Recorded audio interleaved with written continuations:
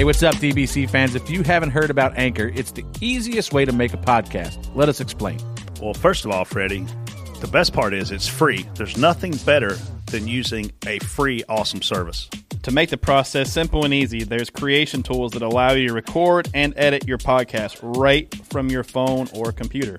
Anchor helps people find your show by distributing the podcast for you, so it can be heard on Spotify, Apple Podcasts, and many more platforms. Also, you can make money from your podcast with no minimum listenership. I like money. It's everything you need to make a podcast in one place. We love using Anchor. It's a great platform that lets us hear from the fans in Reaction Theater with Anchor's Leave a Message feature.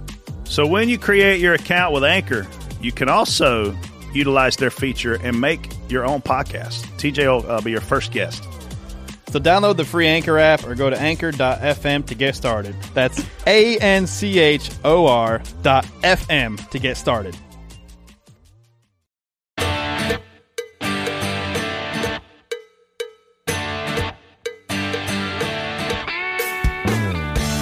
Hey, what's up, guys? Welcome to Door Bumper Clear, presented by OfferPad. I'm Freddie Kraft, and today's Super Bowl champion and new NASCAR fan Bernard Pollard joins us. Plus, we talk Cole Custer winning in a wild finish, Brad Keselowski turning Jimmy Johnson, and Noah Gragson right hooking Harrison Burton. Let's roll. I'm TJ Majors. This is Brett Griffin. Hey, me too now. This is Freddie Kraft. Get ready. Be ready. Be ready. Big flag. Give me what you got here. New leader. Oh, watch out for this guy. White flag. Wrecking high. Go low. Go low.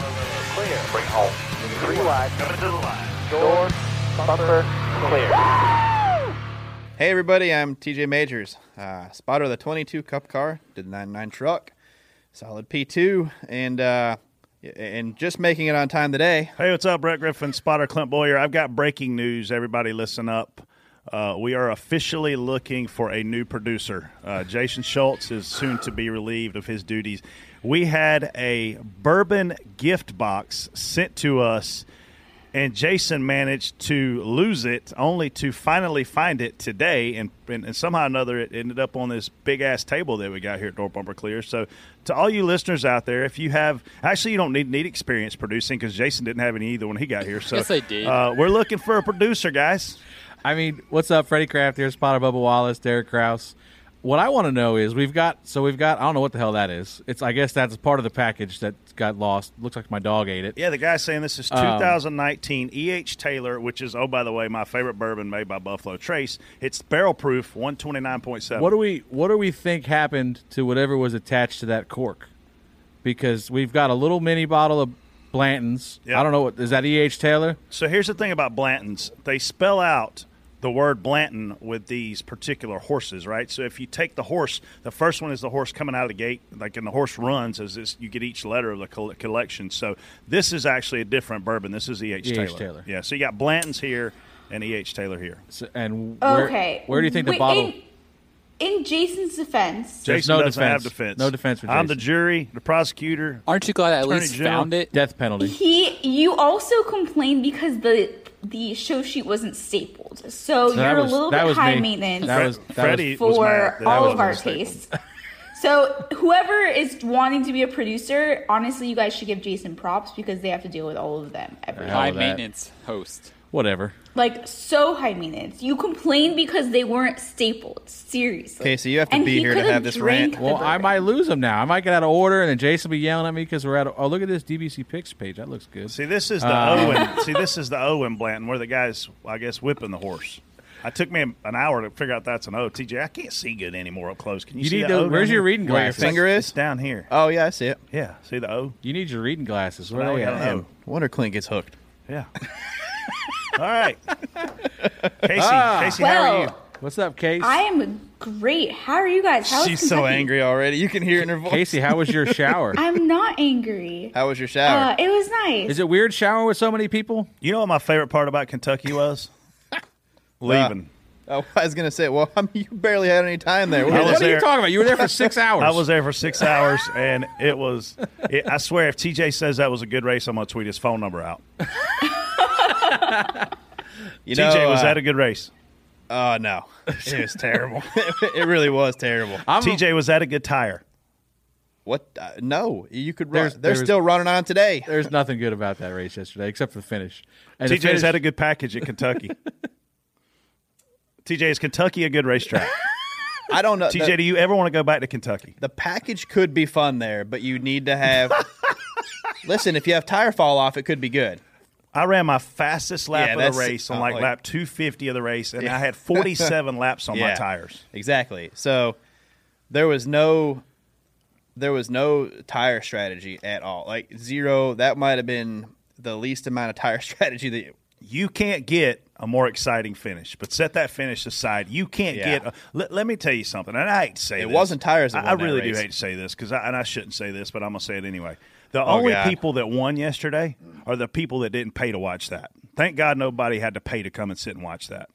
Yeah, because I mean that whole race, 264 laps. That second 267 for the rest of us. Yeah, 260 maybe 255 was awful. Like it was terrible. The most exciting part was turn 1 and 2 on restarts, and after that, it was. I wasn't even sure Freddie was in the race. I didn't see you all day yesterday. Yeah, I was busy. We were just kind of keeping an eye on everybody in the back, making sure that nobody got Okay. away from us. We passed him once. Yeah, I mean, we did not have a good day yesterday, but I mean, eventually that was going to happen. I think. Brett blew by me one time because the 15 had the handbrake on in the second in the grip Ugh, 15. Yeah, so I'm looking down at this timing and scoring, and I'm like, okay, you expect guys to kind of give a little. He is let's see here, lap 196. We're on 201, so he's 5 laps down, and ahead of the only other car in his lap. He's 5 lucky dogs away from a chance to win. He's got that thing. Why are you right in the groove, like on exit, like and not moving one bit? Like I get it, you have your own race to run. But at a track like that, when we are fighting, I mean, you're fighting hard for one spot, and that guy gets caught up a littlest bit. You race so hard to get that. You don't deserve that. If you get loose and slip up, and somebody gets around you deserve that.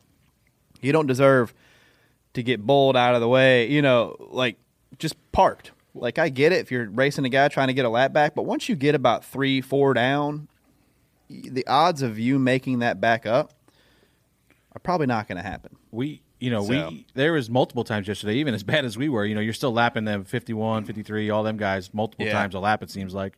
But, obviously the top was the preferred groove or that middle, so you wanted to be there. So now you've got to run on the guy down the front stretch, and he's kind of running the middle. And numerous times this happened yesterday.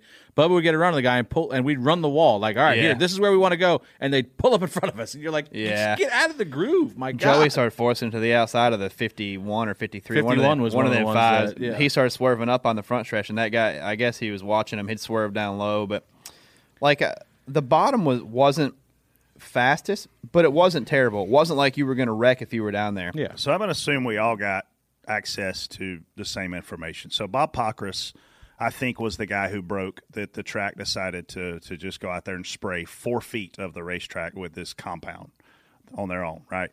So I get this picture from our brainiacs on our team, and it is the original treatment in blue, and it shows how much they sprayed, and then it's another overlay of red of how much new stuff they sprayed, and it was basically 4-ish feet of spray. But that 4-ish feet of spray had 17% more grip than the rest of the racetrack. So where the hell do they think we're going to run? Well, they did drag the tire dragons on the bottom. That helped a lot. Where do they honestly think we're going to run? We're going to run in that 4 feet of grip that's got 17% more grip, which means we're all going to ride around in line in a parade at 180 miles an hour, wide open. I felt like you didn't do any of the Xfinity races, right? I felt like my guy, he's never been there before, so I don't know how to take his information, but he felt like it was starting to wear out in the truck race. He's like that bottom's changing colors to where it's getting closer to the color of the racetrack versus the color of the rest of the grip. Yeah. And then we come back Sunday morning and it's all as black as dark as it can be again. I'm like, wow. I told Joey Saturday night it was wearing out. Who manages this racetrack? Who lets you start a race on Thursday night with a racetrack that dirty? They owe JRM a freaking race car. And Gibbs. And Gibbs a race car. Did you see the guy almost spin out in the tri-oval simply because he was in the tri-oval? Yeah, out of the groove. Because it was a gravel parking lot. I thought when they drove down into turn 1, I thought I was watching the truck race at Eldora. They got UPS or Amazon or whoever's paying all that rent to put all them trailers out there. They could have used some of that money to wash the freaking racetrack. Yeah. So I guess Yeah. for fans for those who might Oh, not hey, be Casey. as familiar, hi. How can you explain like how it typically works? How they decide, to make the changes that they try to make? Is it the track? Is it NASCAR? Is it both? I don't think. We don't know. Yeah, we don't know here. I think I they. think typically they get with the driver council or drivers, whatever, driver group me there, and they kind of make a plan. Like you've seen it this year. I think Phoenix, they adjusted where they applied it from last year. So they get together and decide with the drivers where they think it's going to be best for. But that didn't sound to me like any of the drivers were on board with what happened on Sunday. The driver I was with said the track went rogue and went out on their own and put this 4 feet of grip down. NASCAR didn't know about it. Drivers didn't know about it. Teams didn't know about it. So, Casey, to answer your question, I'm of the belief that after the racetrack is built, the racetrack is then the promoter business. They're not in the competition business. That's on NASCAR. That's on the teams. That's on the drivers. And, boy, Kentucky sure did it. Man, they gave us a dirty track on Thursday, and they gave us a track with 4 feet of grip on Sunday. Yeah, I mean, I don't know if it's you can ask. Every driver is going to have a different opinion. I heard Kurt say they should have sprayed the bottom. Well, that would have been terrible. We wouldn't know. Wherever you're spraying is going to be the groove. That's where we're running. So, if you're going to spray a lane and the bottom's already the preferred groove, like Kentucky, the bottom, without being sprayed, the bottom's the preferred groove. If you spray a lane and a half up, it's probably going to still become the preferred groove.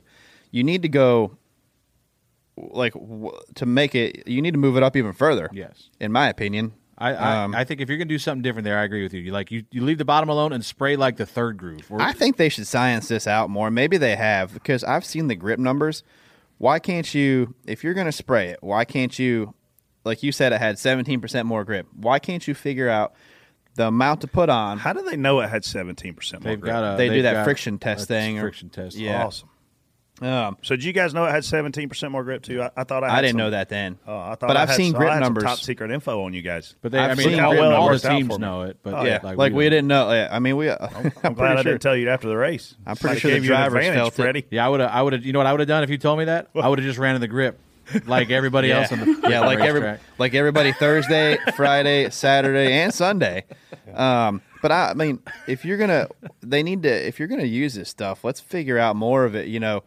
Figure out what percentage needs to, to make the grooves more accessible. Like, do you put a tiny light coat on the bottom to give it 5% more grip to equal it out a little bit? You know what I mean? They told me at Phoenix, another brainiac on my team. Thank God we got a lot of smart people. Thank God. A brainiac on the plane sitting beside of me, who's one of my dearest friends. I love this guy to death. He said at Phoenix, in order to make the lanes run the same speed, they needed to have 2% more grip on the top. 2%. Yeah. We added 17%. Yeah. What did they think was going to happen? Surprise. I can't help you there. I'm not a mathematician. Talking about the end of the race, though, great finish, right? You changing the subject? Yeah, I'm changing the subject. I'm tired of talking about that. We just leave it at home. We don't need it anymore. But who saw the caution that brought up this green white checker with Kenzie? Oh, the guy on pit road? Like he spins out. Okay, like if you want to throw the caution while he's spinning, hey, I'm all for it. That's a legit caution. He spins out, spins on pit road, backs into the grass, half in the grass, half on pit road. No caution, no caution, no caution. He starts rolling down pit road. Oh, put it out, put it out, put it out. We need a green white checker right here. I mean, we've harped on NASCAR a bunch of times about bourbon's coming out. Well, I brought a red Solo cup today and I had water in it, but Jason found the bourbon, so why Save not? me a little bit. That's enough. This is a part-time producer over here that takes full-time benefits of the gifts here. TJ, I assume you don't want any bourbon this I'm morning? good on this morning. I mean, I like to smell a bourbon. Do you? If you go to a bourbon place in Kentucky, man, sitting in them barns is nice. went. Yeah, all they're right. good. So I mean, obviously we've and just be consistent. That's all we want. Like if you want to throw the caution, that's fine, but throw it. I mean, if they didn't see it, maybe I can understand. But they've got spotters in every corner. Hey, Freddie, desperation, right? I'd have thrown it too. Desperation. We needed excitement. You need caution. So, but my problem is just throw them all the time. Like we've seen, how many times you see a guy pound the fence, no caution. We had guys fist fighting after the Xfinity race that didn't even warn a caution. So I drove 2 laps or a lap and a half at Bristol with a destroyed race car against the fence. Yeah. I mean, In the I'm groove. fine. I think- Groove at Bristol. Listen, you want to talk about this package and not Well, I mean, being I very didn't drive. good. I spotted it, but This package is only good on restarts. So throw as many damn cautions as you want, but be consistent with it. You can't, like TJ said, you can't have the 22 and the 9 rolling around killed at Bristol for 2 laps, and then a guy's rolling down pit road on Sunday and we throw a caution flag for it. Like, just a little bit of consistency goes a long way. That he was well down out of the way. Nothing was coming. He was on pit road. When I looked, he was rolling down towards pit road. He literally just started rolling. I was calling it to Bubba because we were last. I didn't have anything to do. So we spun, and then I'm like, they must not see it. I guess we're staying green. Just stay green, stay green. Now I was like, he's rolling. We're gonna stay. Oh, never mind. Yellow's out. Like, it's like, we had a very early pit stall down there, and so I'm spotting like get in the middle, 3 wide, 2 inside, 1 outside. Watch out in the pit stall, guys, because he was sliding down towards that way. But this may be a good show. We're all pissed off, all 3 of us. And we're drinking, and we got bourbon. We had inside lane restarts the entire race until the last 2, and the second to the last ones when the outside lane all stacked up off of turn 2 and the inside lane rolled. The only time it happened all day.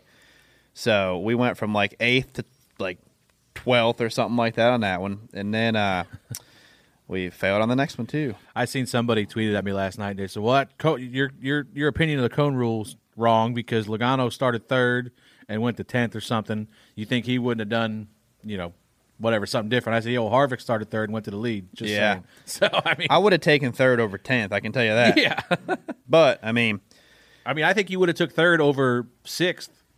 You know what I mean? I mean, I don't know. Do you take the 2nd row inside over the 3rd row outside? I'd probably take 6th there. But I mean, I'd like to have the decision. Yeah, oh yeah, for sure. I would love to have the option. We're getting ready to find out. 2 days. This race was a prime example of where you were at a severe disadvantage.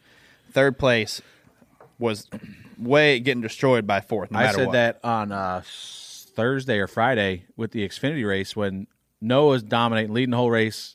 They have a pit cycle, and 2 guys either took 2. I think it was Justin Haley and Jeremy Clements, and that's how the 22 won the race because he got the 4th lane, and the 9 was stuck on the bottom behind Jeremy Clements. And I'm like, that's where the choose rule is going to be interesting because the 51 might even take the top, behind the 11. So then you're giving the 9 the bottom, or the 9 gets to choose his groove over the 22, and maybe the 22 don't get around him right there. It'd just be nice to have the decision. I would like to know that I lost the race because of a decision I made rather than one that was forced to me. Yeah. So, sure. All right, let's get this rolling. Before we do, send your resumes to Hey Jason Schultz 18. He sports at number 18 because he's a Kyle Busch fan at gmail.com. It's false. We'll let the resumes go to him. You want me to pick my replacement? Pick your replacement. All right, next time there's bourbon, I'm not giving it to Brett. I'll only give it to Freddie. How many bottles you keep at home?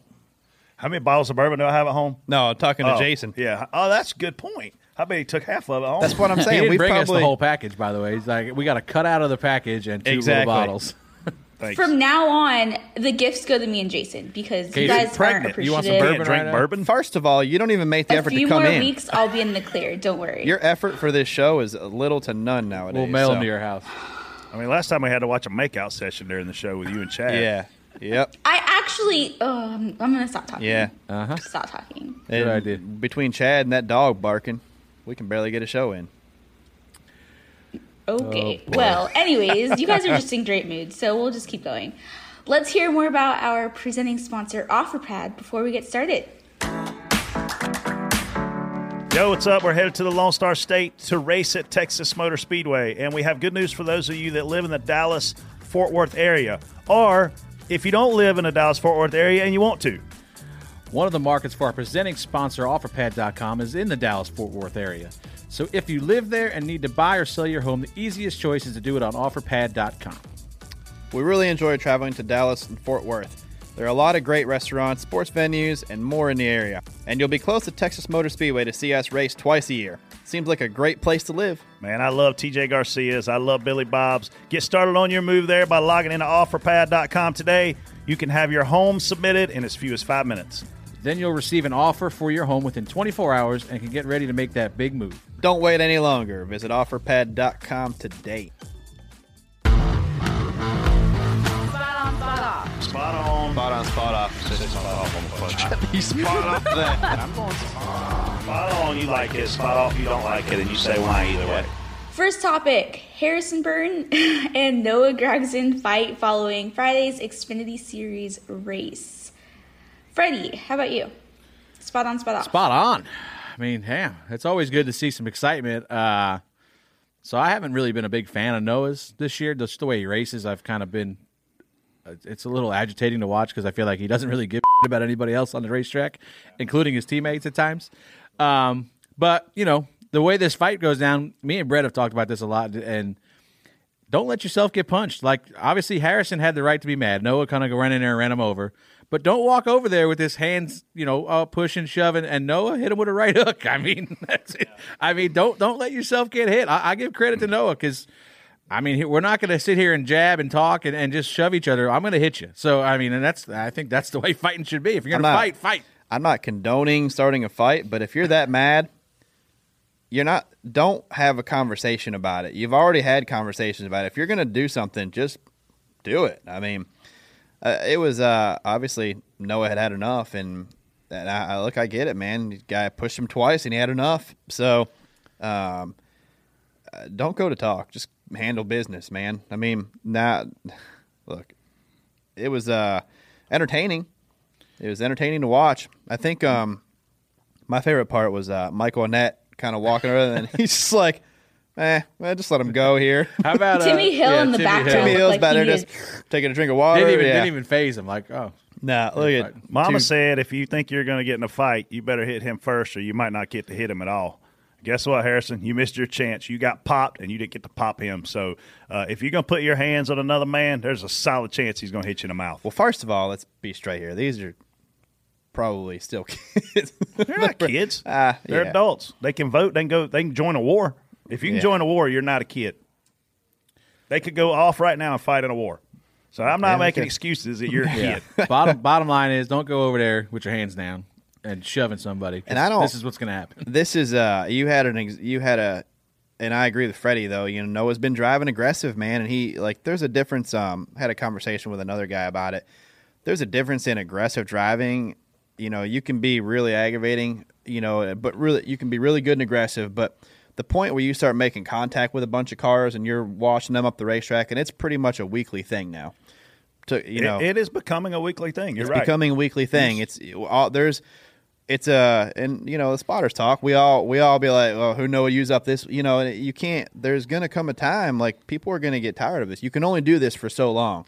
I have zero problem with aggressive racing, but you can't. The moment you make contact, start sending people to walls and up the racetrack and stuff is, trust me, I work with an aggressive driver, but he rarely does he send somebody to the fence.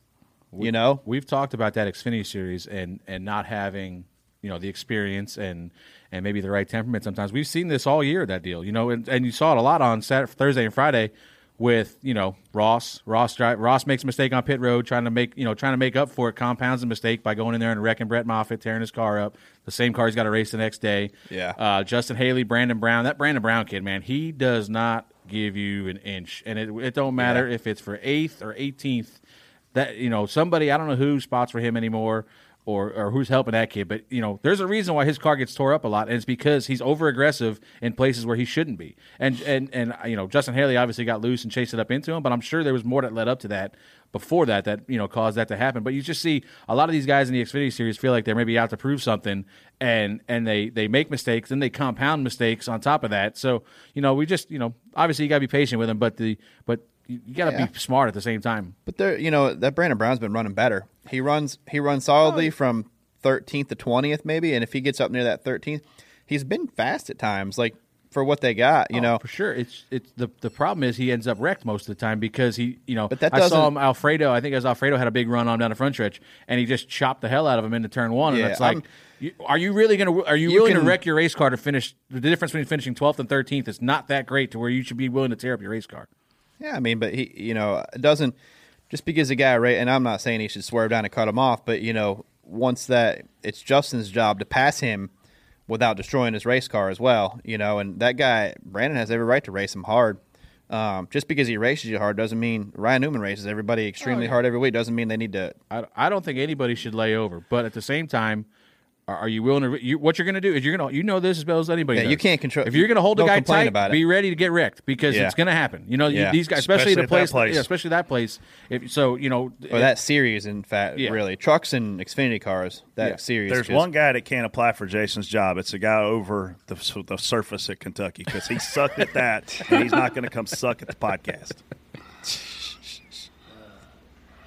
All right. Jimmy Johnson tweets, I look forward to my next restart behind Keselowski. Spot on, spot off. TJ. Spot off, man. I mean, people get runs. If there's a car there, there's a car there. He didn't just run into the back of you and turn you. There's a car there. Restarts were crazy. You had to take what you can get, and if you had to run on the bottom and you lifted, you're losing multiple spots, and probably it could be possibly up to about 10 if you lift into one. So, Brad had a run. He got a better restart. He got position, and, Jimmy crowded him. And, I watched back on the broadcast. When Jeff Gordon says that's what happened with one of his own guys, basically. Jeff threw Jimmy under the bus? He definitely blamed it on Jimmy. Wow. That's new. But Congratulations, look, man, Jeff Gordon. Jimmy was doing what he needed to do, and it's just tight racing with this. This is what. Is anybody else surprised that Jimmy Johnson is in this race other than me? Yeah, pretty. It was a Obviously, quick you don't turnaround. have all the details. I don't know what the hell's going on there. This guy's got more. I'm just false asking a spot- question. Is anybody surprised that Jimmy Johnson is even in this race? When I yes. heard the news, I thought 2 races for sure. I thought everybody that tested positive was quarantined 14 days. I guess that's not the norm. I guess there's another rule out there that we didn't know that exists. I don't think anybody knows anymore, honestly. But I good for feel him. like- Good for him. He's in the race. I think Yeah. when Jimmy takes the time to go back and watch the replay, he's going to realize Well, good for Jimmy and his family are safe. Yeah. He had I'm not, kids. I'm That not was- saying that. that was a just tough every other sport situation, and every but- other situation. Claudia's a nurse, and if she tests positive, not when, if she's out for 2 weeks immediately. I'm glad he's racing. I just was asking a question, but I think Jimmy's at fault here. And look, I have a ton of respect for this guy. Probably the greatest stock car driver to ever put a helmet on. We'll And, never get enough credit for what he's accomplished. No, he definitely won't. But Jimmy, man, I'm sorry. Even Jeff Gordon said it's on you, bro. So obviously we all agree that it was Jimmy's fault. He tried to throw a block that wasn't there, got himself Tight turned. racing, man. He was doing what he could. I saw, Twitter, a bunch of Twitter questions came in last night about, Brad should get penalized for every time that guy walks through the shop. I think it's Joey Logano. It's so weird. I'm getting ready to break news here. Joey Logano's a JRM. But everybody was talking about Brad laying back on a restart. And I didn't see it. I couldn't tell you if he did or not. But you know something? If he did and got away with it, good for him. We talked about this with the pit road deal. Should we be doing it? Is it stupid? Yes. But nobody's going to do anything until you start penalizing people. We're going to take every advantage you give us. And like TJ said in our little group last night, the only way you could pass is on restart. So you had to do something different to try to get a run, So if you can lay back a car length to 2 and get a run to the guy and NASCAR's not going to do anything to you, hey, why wouldn't you? Yeah. Clint was 3 car lengths off us at one time, and I don't know what you're talking about. Yeah, I bet you don't. I'll show you the SMD, bud. But hey, man, he's just trying to, like you said, he's trying to make something happen, and that's what you had to do. I mean, you could. We cannot stress enough that you could not pass yesterday. Could not at all pass. It didn't. You had to have a guy either go to the bottom in front of you and plug the top, or make a mistake, or get in lap traffic. We tried everything. We tried the bottom, middle, everything. The only person I saw yesterday that was able to consistently use the bottom and pass people was Blaney. Yeah. And that was the only car on the racetrack. When something sucks in our sport and people tell you how good it is, despite the fact that it actually sucks, we call it drinking the Kool-Aid. If you were drinking the Kool-Aid yesterday, I hope they ended up waterboarding you with it because that was awful. Did you every do the, driver? I saw multiple tweets of where drivers were saying it. Clint came on and said, "This is such a piece of shit." And he wasn't talking about a person. He wasn't talking about his car. He was talking about the track. Remember what I said to do last week? Concrete tunnels? Yeah. Fill it up. In Kentucky, it's a beautiful state. Honestly, man, if it got to the point where if it would start wearing out the asphalt and we could move around, have some tire wear, that place could probably be pretty fun. I mean, something. It used to be. If I a mean, it frog might be- had wings, he wouldn't bump his ass every time he jumped either. He'd be able to fly. Yeah. Well, It'll be fun in about 25 years when the pavement wears out. But They need they'll, to have but they'll about- repave it 6 times between now and then, so it don't matter. yeah. Elevators worked. Thank God for 20 of us. That's what you guys asked for. Yeah. Before the final restart, Martin Truex Jr. tells his spotter Clayton Hughes to relax and that I'm not sure why you're more stressed than I am right now. Brett, if anybody tells you to relax, what are your thoughts there? Please tell us. Obviously, and I don't know the context of this, Clayton's a great guy, great sense of humor. Obviously, Freddie, was he fired up? Like, was he? What was the dialogue? So he come by me 2 or 3 times on them last couple restarts. Like I think Fedor was down in the. I was like just off of turn 4. There was about 20 guys to my left, and I think Fedor was down there. So I think the first time he went down there to tell Fedor, "Hey, give me a good shove here," and Fedor just pulled out of line, drove by both of them. So that was first time. Then he comes down the next restart and he's telling Josh, push me," and I'm like, "Did he see what happened the last restart? Ain't nobody pushing him. They're gonna go to the bottom too." Like, so Yeah. but we know Clayton. Clayton's an awesome guy, but you could tell he's got so some nerves nervous sometimes. all the time, man. He in 18 when we were running for the championship, and me and him were standing next to each other. He paced more laps and right behind him than anybody, man. I'm looking over. Look, man, it's a race. You're going to go and run the best you can, and if you win, you win. If you don't, you try again. That's the one great thing about our sport is we got another race in 2 more days. I mean, sometimes when you're spotting, you literally. I mean, in Clinton and my situation, it's like we're riding in a car together, and we're talking to each other. It's not like I'm spotter and he's driver all the time. And I think in this situation, obviously, Clayton is letting his emotions get the best of him. And look, it happens. There's some spotters that I've heard them flat out say, "Wreck him." I don't know that I've ever done heard that. that multiple times in the last few weeks. There's a solid chance I've done it over 20 years, but I don't recall ever saying "wreck him." I certainly would wreck him if I were driving, is probably what I thought to myself. But it's important for us to stay as calm as we can. But sometimes if we vent and we say what the driver is thinking, maybe it helps the driver, move on from it too. So I think Martin's a really, really laid back dude, and all of a sudden this kind of since he won his championship, like he's been fired up on the radio. Yeah, Martin can get worked up, but he's usually sitting here at this table. Martin would be the most laid back, quiet individual. He's one of them quiet guys. He's a laid back dude. Once you get him, like hanging out in the night, you go to hang out with him or Captain something. of Cokes. You get, basically, yes. He's pretty good. I ran quite a bit of iRacing with him during the quarantine time. We ran quite a bit of iRacing, and man, Martin, he's pretty chatty on there and stuff. But that's just Martin. And if you get Martin in his comfort zone, he's just normal as can be, and there's other people. That's just their personalities, So, yeah. But man, the last thing that we need to do for our drivers is get them worked up more. That you need to keep them focused and ready to attack, man. But not to the point where they're like, whoa. But they don't need to calm you down. You're supposed to be the other way around. There's many times where people have come up to you, and I'm sure y'all are the same way. Where how do you stay so calm on the radio? There's things like that. And you got to be calm, Clayton. Calm down, Clayton. Calm down, Let's Clayton. write a song. Calm down, Clayton. Calm down, Clayton. Listening to Freddie on the radio, it's like he's falling asleep. He's like, "Oh, Well, he probably is. I am falling What are asleep. you talking about? Usually stay out pretty late the night before. He was doing a live Twitter Q&A yesterday during the race. Didn't you see that? Lap 50. Protect the top. Protect the top.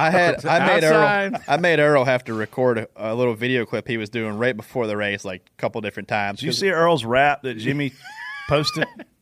Was that right before? No. This during okay. this pandemic. Last week, this was Indy. Every time Earl would start recording, I'd go over there and holler at him or do something. He'd look over at me like all mad looking. Oh, I was doing the same thing to him at Bristol. Earl So still reads funny. that thing before the race. No, this is something It's a else. He's video. like, hey, you're getting ready for the what? I'm like, Earl. I didn't realize I was doing it one time, and me, I'm in the background talking to Herm and Jason Jarrett, and I'm like, this guy, and Earl just looks at me. you.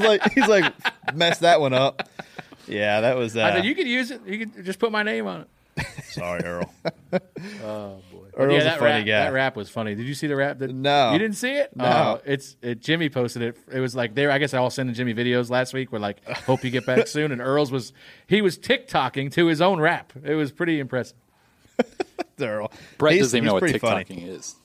Yeah, dude, I got Brett's TikTok. got I don't TikTok. get China's getting ready to take it down or something, I heard. Yeah, I heard. So I saw an article that, just for a second, that there's a lot of mad kids out there because TikTok is they're social influencers on TikTok. So now they're all mad because they're going to take it away. And like, listen, man, there's some crazy stuff on TikTok. There's a It's the best. The TikTok king work, not that he does videos, but the guy that scrolls it probably 80% of his day works out here in the shop. His name's Jonathan Davis. So Is he on TikTok? all the he time? is all the time. He sends me hilarious clips, man, but like I don't even have TikTok. I have to click the little link thing. I mean, I'm being tracked anyway, so I'm sure it doesn't matter. So China started the coronavirus, and now we're taking out TikTok because of them. Yeah. China is bad, bad, bad. Start eating bats. Got Trump elected. China No. did. No, that was Russia. Oh, that was Russia. So Russia's good. Who and knows? China's bad. Who knows How are we anymore? even talking about this? We need Well, to you're- change the it's your subject job to before we keep make us on people track. mad. Yeah, way to go, host. Looking for a host too now while you're at. Yeah. You guys suck. Hi, we're OfferPad, the new way homes are sold. Go to OfferPad.com, tell us about your home, and we'll send you a great purchase offer. Or, if that's not your style, we can also list your home with tons of free OfferPad services. Free handyman fixes, house cleaning, yard work, and more to get your home show ready. We can even advance renovation costs to maximize your home's value. Whatever way you want to sell, you're sold with OfferPad. Sell your way today at OfferPad.com. All right, time to hit the gas and take our Xfinity speed from the track to the studio. Let's just jump into our weekly Xfinity Fastlane segment where each person will have 10 seconds to answer 6 questions. Jimmy's 20. Nope. 37 10. seconds. 10. You hear that? 1, 0. 10. Question number 1. Cole Custer went from 6th to 1st on the final restart to win Sunday. What could Martin Truex Jr., Ryan Blaney, and Kevin Harvick each done differently to win? All right, Freddie, what about Martin Truex Jr.? 10 seconds. Truex's biggest mistake was missing the block on the 41 coming down the front stretch. If he could have got up blocked the 41, the 41 gives him the shove to the lead. He's got the preferred groove in the 1. He wins the race. Calmer spotter. Brett, what about Harvick? Harvick had the lead. He went into 3, and why did he run the bottom? He did. He got turned to the bottom. He did? Martin clipped him. So clearly Martin- he wasn't paying attention. Oh, Well, we were racing. We were a little busy. I was running for 20th, 4 wide. Casey, I didn't really see that live. Yeah, we were back there in a you battle. have got, at all costs, to stay on top. TJ, Harvick. Blaney. Blaney got really close to getting clear off of 2. If he didn't get clear, if that's me, I'm clearing myself at that point. If you wash that guy up a little bit, Blaney gets to the high side. He's got a really good shot at shooting around there. He's the 41. He wins the race. He hit that bump in the infield, and it was over for him. It always goes faster on top. Did you see him hit that bump at the grate in the infield? Did you see the image of it? Yeah, like there's a gap between the left front tire and the fender. When literally you can't see the Goodyear writing on it most of the time. You guys have been bashing Cole Custer all year. Now look at him. 'Cause I think this proves Cole Custer's been listening, because I said 2 weeks ago he needs to step it up. He finished 4th. Listen. and a Hey, win. that's our second question. Listen, real quick. Casey, No, take it's not. control of this. This kid ran All right, 14th stop all talking. day. It's question number 2. Had the greatest car I've ever Cole had. You Custer- ran 14th all day, oh my buddy. Gosh. Question number 2. Cole Custer shocked the Cup Series with his first career win on Sunday. Which driver has the best chance to win their first career race this season? TJ. Tyler Reddick. Freddie? Christopher Bell. This Brett? guy was 5 lucky dogs away yesterday. Brennan Poole. He's definitely racing like it. He's figured out the side draft. He knows how to hang on your door. He really makes his car work late exit. I tell you better what. than he picks up at least 12, 15 He miles an found hour that- on exit. he I found got to that go with the 17. bull, Brendan Poole. Brennan. Brennan. No, there's no D in there, buddy. Brendan Poole. He found Brett, you that are 17%. such a Dude, he jerk. found that 17% so quick, dude. It was. So he found that seriously 17% I'm and just, glad stayed he, in it. I'm just glad he rolled around there for 15 laps with a tire rub and the whole end of the race up myself, but that's fine. He's the reason I finished like I was going to run top 4 right till He's the then. reason you passed me. Dang it. Want Pool. to curse anymore? Oh, sorry. Oh, my blood pressure went up. Question. Bad day, Jason. Drink another one. Pop the other bottle here. No, I have to Uber home. Question number 3. Jason will Tony take you. Stewart and Ray Evernham are forming a new racing series that will focus on short tracks with star drivers and will launch in 2021. What's another element of racing different than NASCAR that you'd like to see the series adopt? Brett. I'll take my 10 seconds to say we need a new tire. We need softer right. tires. TJ. Man, this could be the truck series from when it started all over again. Put some guys that know how to race some things. We got a lot of great short trackers in America and all over the world, really. Let's bring them in, put them in close cars, take away the pit crews, have a halfway break, let them go. I like to see this turn into almost like, people talk about the Legend series, a Legend series or an All-Star series. Bring Mark Martin back for 6 races. Bring Biffle, Carl Edwards. I want to watch Rick Corelli, Ron Hornaday. Yeah, battle at bring short some tracks. old school guys back.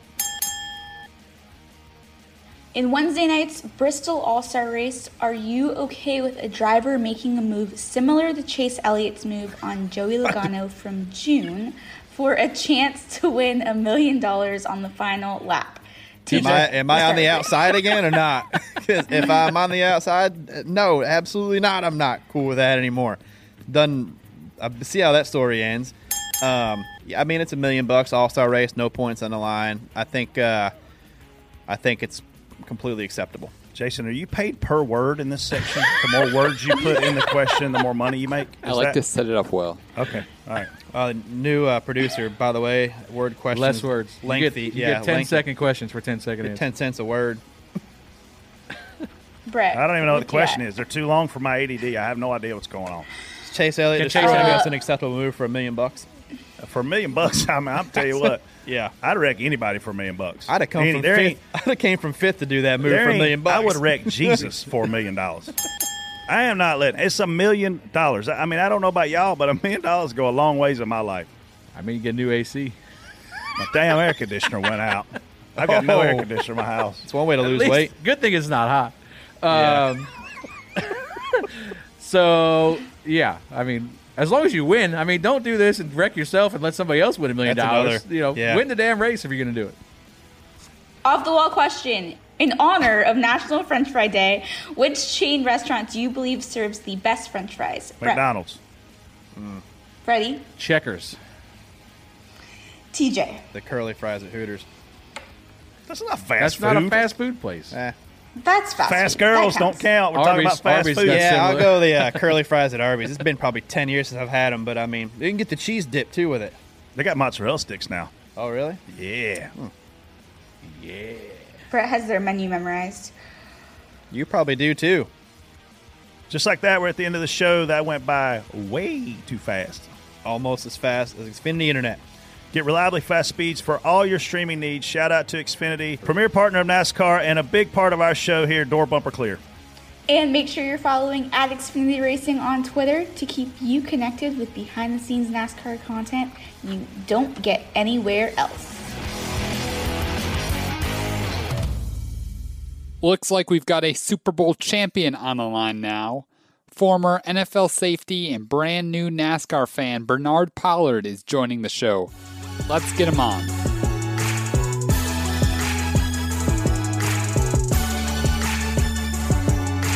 All right, so what's up, everybody? We got Bernard Pollard, old Crush Boy, in the house. Finally, everybody's been blowing us up on Twitter to get him on here, and Bernard's always got a lot of questions, and the only thing we felt was right was to get him on the most honest podcast in NASCAR. What's up, man?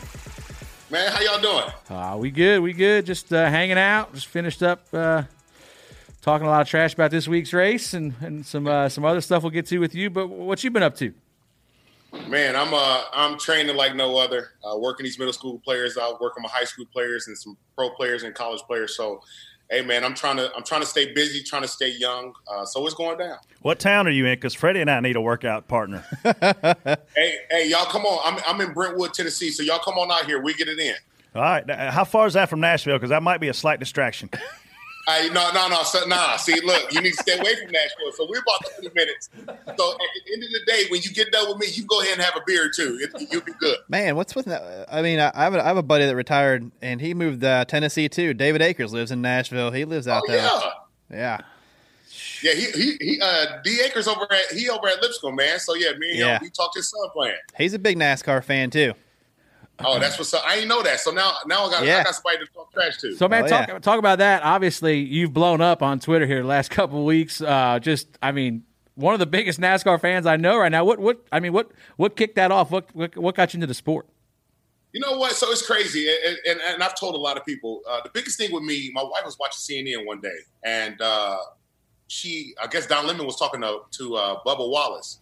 So I walked by, and I heard him say, we're going to have NASCAR driver Bubba Wallace on. And when he said Bubba, I said, Bubba? I said, man, it's like a brother. So he get to talking, and I was doing something in the room. I walked through to go to the bathroom, to the closet or whatever.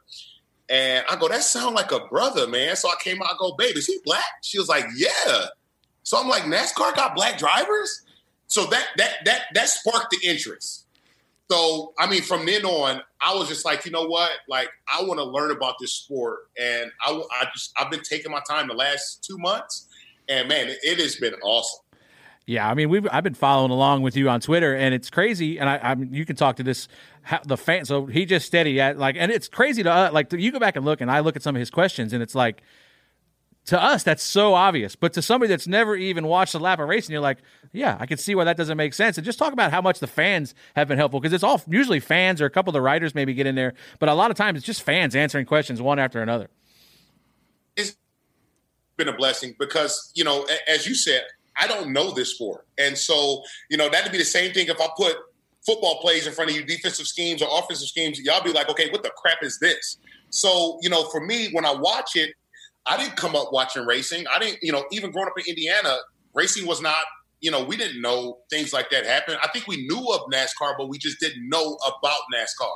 So, you know, football, basketball, and track was always in front of me. So as I watch this sport and I see the strategy and I see, you know, how guys are, you know, making moves or maneuvering to do different things, or, you know, hearing from their crews, and then you seeing the pit crew changing out things, and they're moving, everybody's moving in sequence, and I'm just looking like, dude, like, their strategy. It's just not like, so many people told me racing boring, you just turn left, you do this, do that. And it's like, nah, there's strategy to this, and it's truly been fun for me to learn from the fans, to learn from pit crews, from crew chiefs. It's been awesome, man.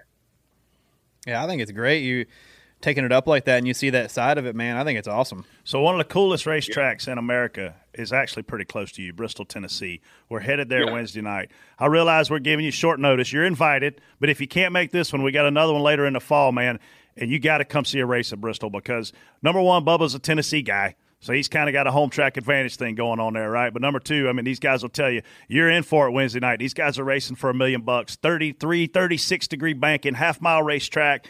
Man, I can't wait, and I can't wait for you to watch this one. My guy got destroyed there last time, so we got something to prove there. So,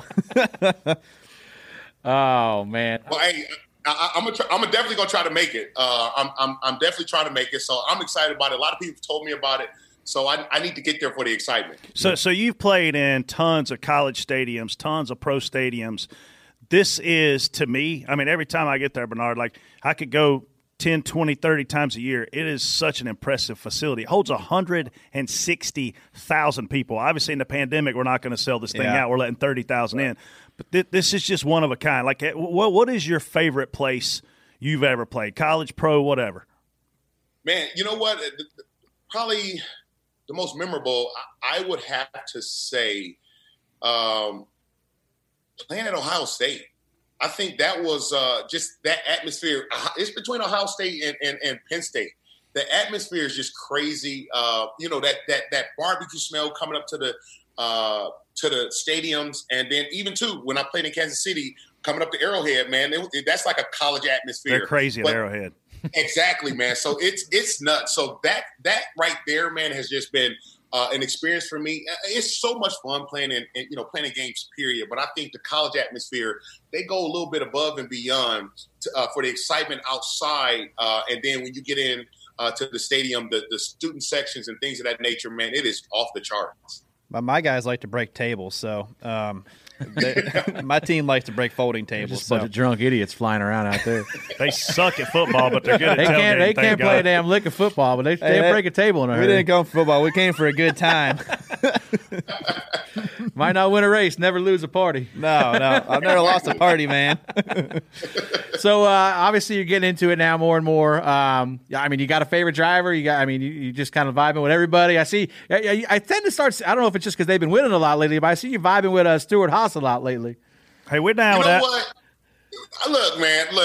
I talk to everybody. I don't know enough. Like, so for me, when I talk about football and I go on ESPN, go on different shows, and I communicate with people, I played this game. So it's hard for me to have a favorite team just because I've been, I'm deeply connected, right? So since I'm deeply connected, it's just like, I just love the game of football. So when I watch the game of football, I'm not rooting for a player. I'm not rooting for a team. I just call out what it is. I'm seeing on offense, what I'm seeing on defense or special teams. So I think that's the approach I've taken with NASCAR is I don't want to really have a favorite driver because I just want to enjoy all the drivers. I want to be able to root for everybody because I want to see the different strategies, because I was paid a lot of money to watch film.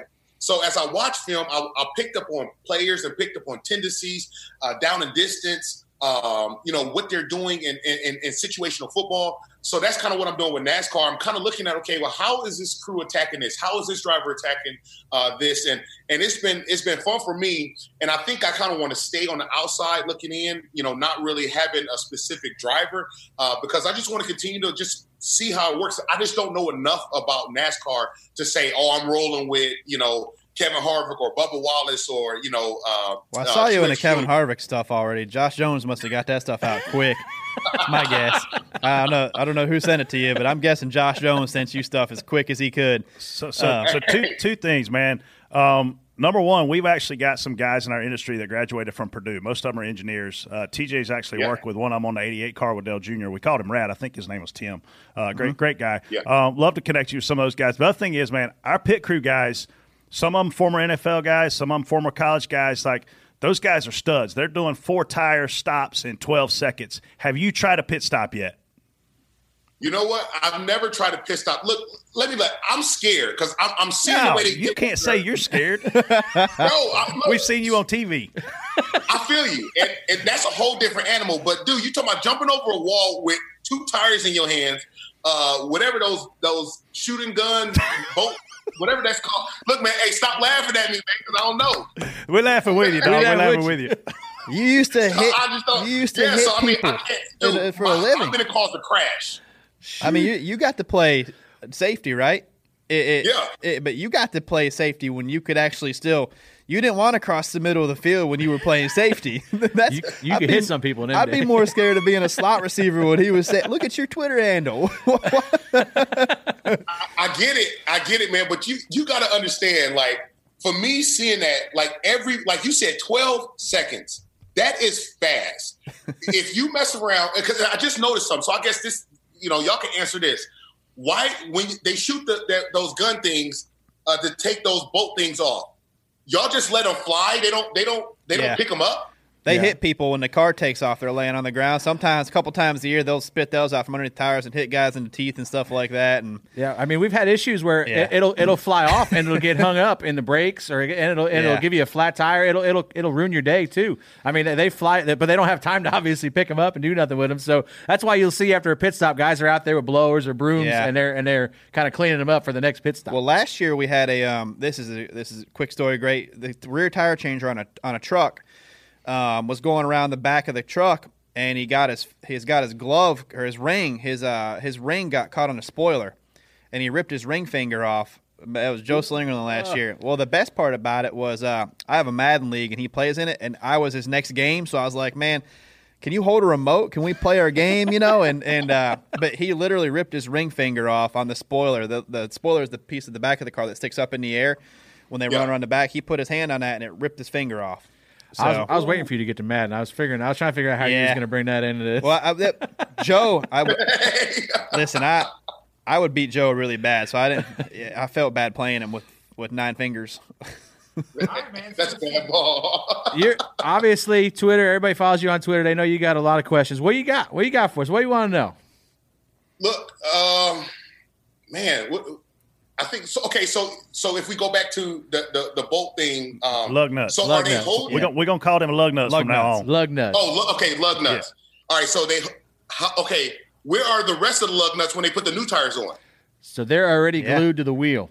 They glue them up before the race, so they're glued to the wheel. So when they hang the tire on the hub, they hold them over the studs, and the guys they're just sitting there ready for the guy to hit them. The glue stretches out. The glue kind of stretches out, and it stays right on the end of the stud.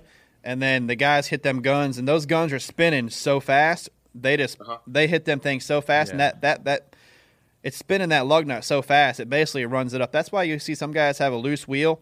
That means that lug nut didn't spin all the way tight up against the wheel.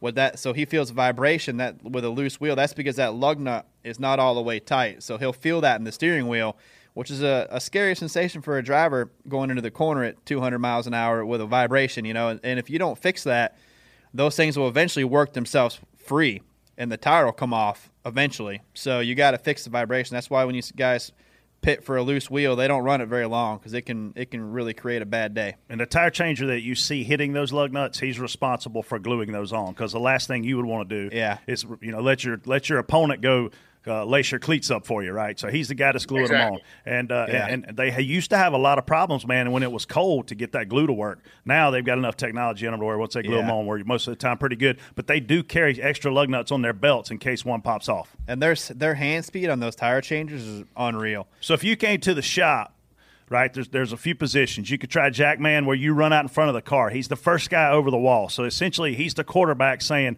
hike. So he's the first guy. Everybody else goes off of him, okay?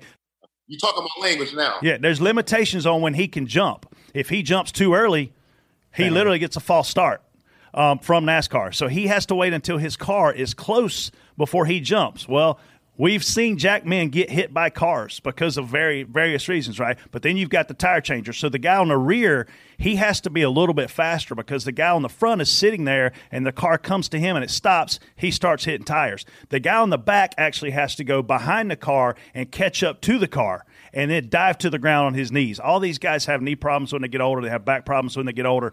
But, man, I'm telling you, it wouldn't be a live pit stop in a race. You wouldn't have to worry about getting hit by another car. But if you make it to Charlotte, we'll make sure you get a chance at doing some of these things, man, because I'm telling you, it'll give you a lot of perspective. We won't put you in harm's way. You'll be fine, I promise. Jason might try to stick you out in front of a car back there. Listen, these cars are hard to jack up. They're hard. They're not like – it's not like a regular floor jack either. These guys that are the jackmen, man, it's impressive what they can do. They're definitely athletes, man. They're way more athletes than – that's why we're spotters. I mean, Brett and Freddie are both a little bigger than me, but, So talking about the spotter. So when it comes – so I was hearing more about that. I really never knew about it. So can you define or kind of articulate what is that? Like, what is a spotter? I mean, I would probably, if we're gonna go football terms, you're looking like a coordinator. You're kind of up in the press box. We're up in the highest point of the racetrack, usually on the roof of the press box, or right now we're in the grandstands because there's nobody there. And you're kind of just overseeing what's going on. You're telling your driver what's going on around him. If he's clear, not clear. If there's an accident, you try to help him get through that. And then you're also kind of playing psychologist, where if he's getting pissed off about something. You're hey, all right, calm down. We gotta get back in this. Don't worry about it. It's a long race, whatever. But you got a lot of different jobs at once. But it's kind of, I feel like if you're going to equate it to a football analogy, you're kind of like a coordinator. You're overseeing everything and feeding information to the coach, aka the crew chief, and the quarterback, the driver. So stuff like that. But you work kind of overseeing everything from the top. That's tight. I've always wanted. Do you listen to us from the app? You can get the NASCAR app and you can listen to the spotters and race control as well. Have you listened to some of that? So I haven't. I've been trying to listen more to the analysts, just so I can try to learn. Because I think if I listen to the spotter, I think I don't know if I'll get lost and maybe potentially try to skip levels of learning about the sport. But I definitely, when they plug into the car audio or whatever, I definitely hear the communication from the driver into the crew chief or the spotter, and it's, I mean, for me, it's crazy awesome because you get to see that game plan, if I would say, you see the game plan or hear the game plan, and it's pretty cool. So there's three people that talk on the radio. There's the guy trying to fix the car. That's the crew chief. There's us who are saying what we see and trying to help these guys navigate traffic, the spotter. Then there's the other guy that will not stop complaining for 500 miles. That's the driver.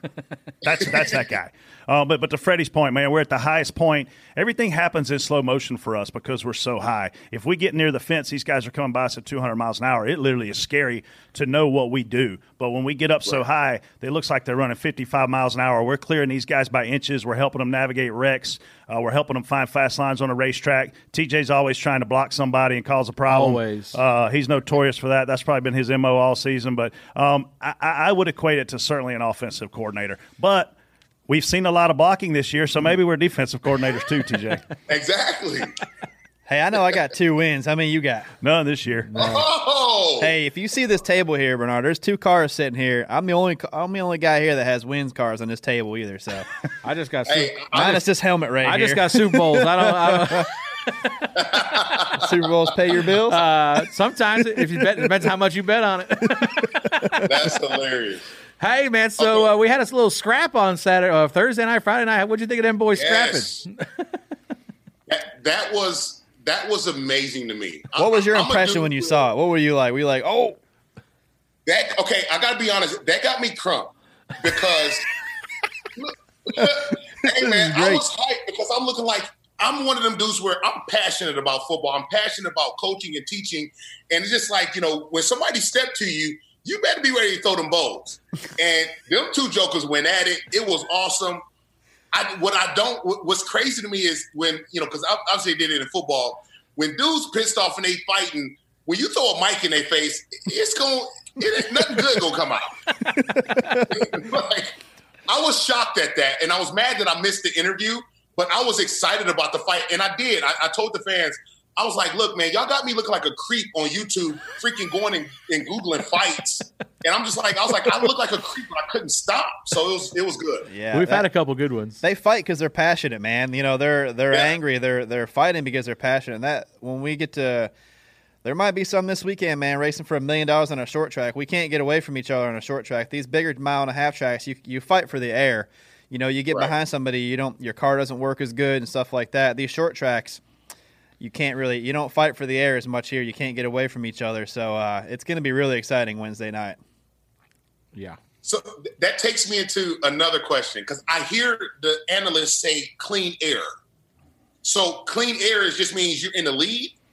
Clean air means the dude in front of you ain't vaping. It's nice and clean for your car to come through there. So basically, that's why we block. That's why we block so much. Yeah, you block so you keep that clean air. You basically, as long as there's nobody in front of you, you don't necessarily have to have the lead, but if there's nobody in front of you for, a half a straightaway or a straightaway or so, that's clean air. So it's very, very, very, very, very valuable. If you think about it, the lead car has all that air hitting his nose. Like if you get behind a semi on a highway, you get right up behind a semi, your car just kind of, it's real easy, but now you're trying to turn a corner behind that, in a race car, it's not going to, because there's no air pushing out in the front of your car. So you get out, that's why clean air is king. Your car works great out there. It's getting all that air.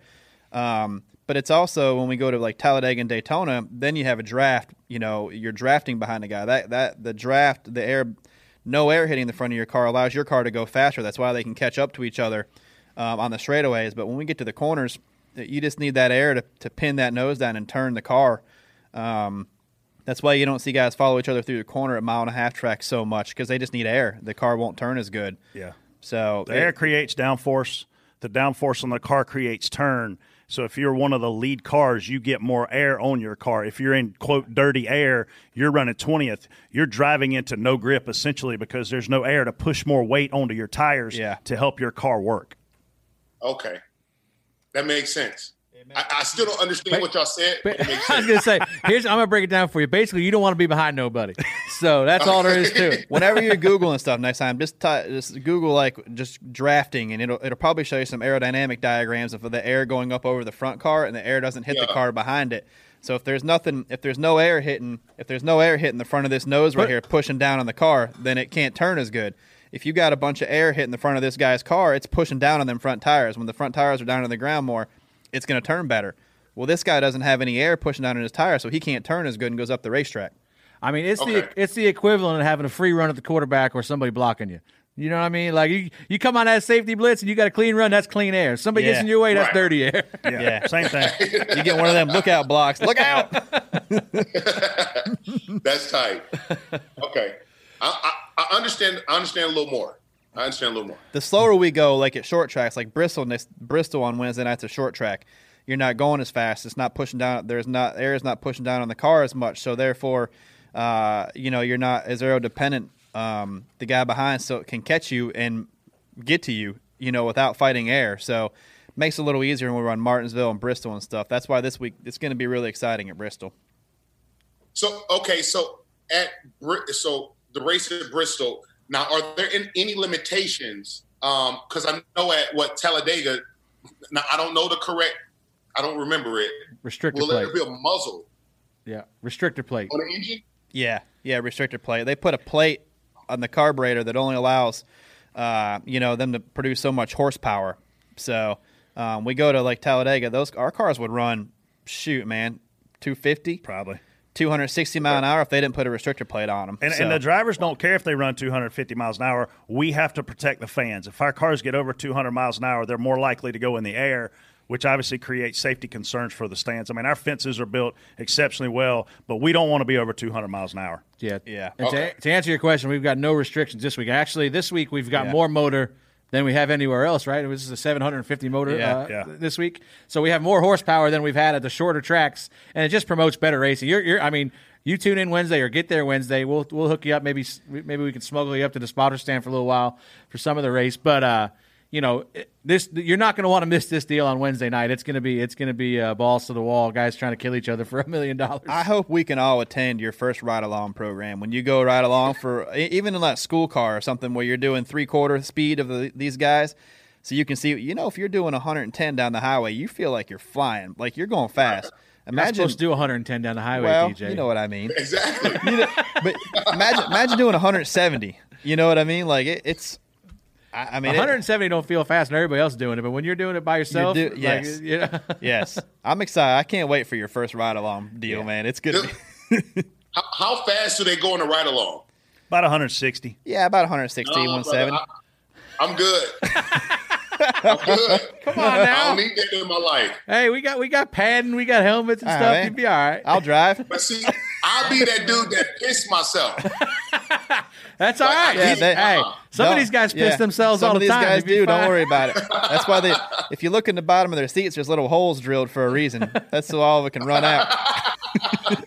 I swear that's always the number one question. I'm That sure is you always probably a question. What do you guys do for 4 hours when you got to go? I'm like, what do you think they do? just they go. just gotta Right. go, bro. You got to pee. Like spotters, man. What do we got to go? Just go.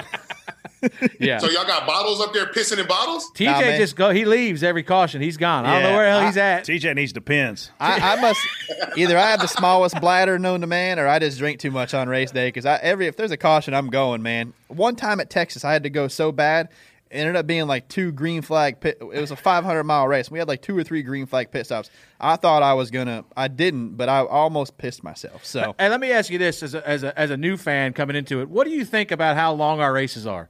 Like, I mean, how do you when you're watching a race? I mean, can you stay invested the whole time, or you take a little break, come back for the end? Where you at on that? So I'm going to be 100% honest with you. And I tell fans this all the time because I know a lot of fans is like, yo, Bernard, DVR it so you can come back and watch it.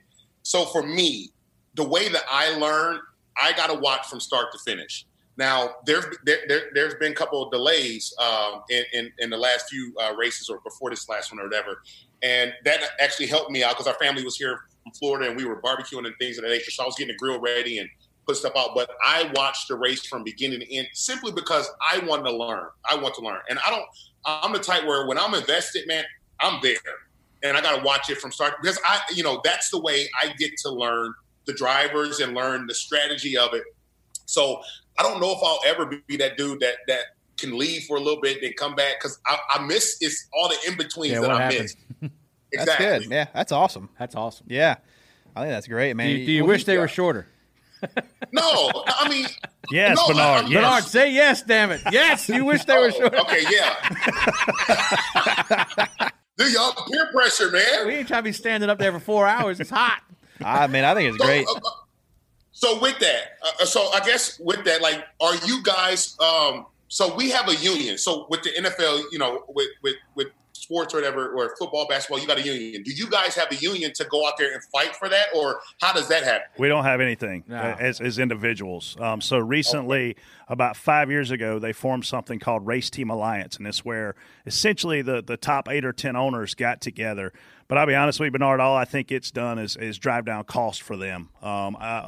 Drivers don't have a union. If they say you're going to run backwards at 220 miles an hour, the driver's going to either get in there or he's going to get fired. Drivers don't have a union. Spotters don't have unions. None of us we don't have a central effort that protects us. We don't have, like you guys, I'm assuming, have a pretty good 401k pension retirement plan. We don't have anything like that. Our sport, Freddie and myself are complete independent contractors. So we own our own companies as spotters. That's all we do for that. TJ is an employee. So we work.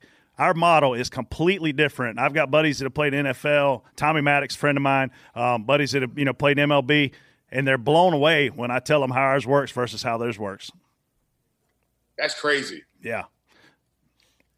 So that means there's a little more cutthroat on y'all end, you know, as far as trying to, do certain things. So, yeah. So, man, our market value, and with Mahomes, what he just signed, like everybody in the NFL, and I'm a quarterback, I'm excited, right? And our deal, it's every man for himself. And right now, with the market the way it is, guys are undercutting guys. You know what I mean? I mean, you may have a guy that's making $1 million, and maybe that's league minimum for the NFL. Well, all of a sudden, this kid walks in off the street and goes, hey, forget league minimum. I'll do it for $500,000. Well, a lot of times they're going to end up with that guy. So, man, it's completely different world economically than the way major sports work for other deals.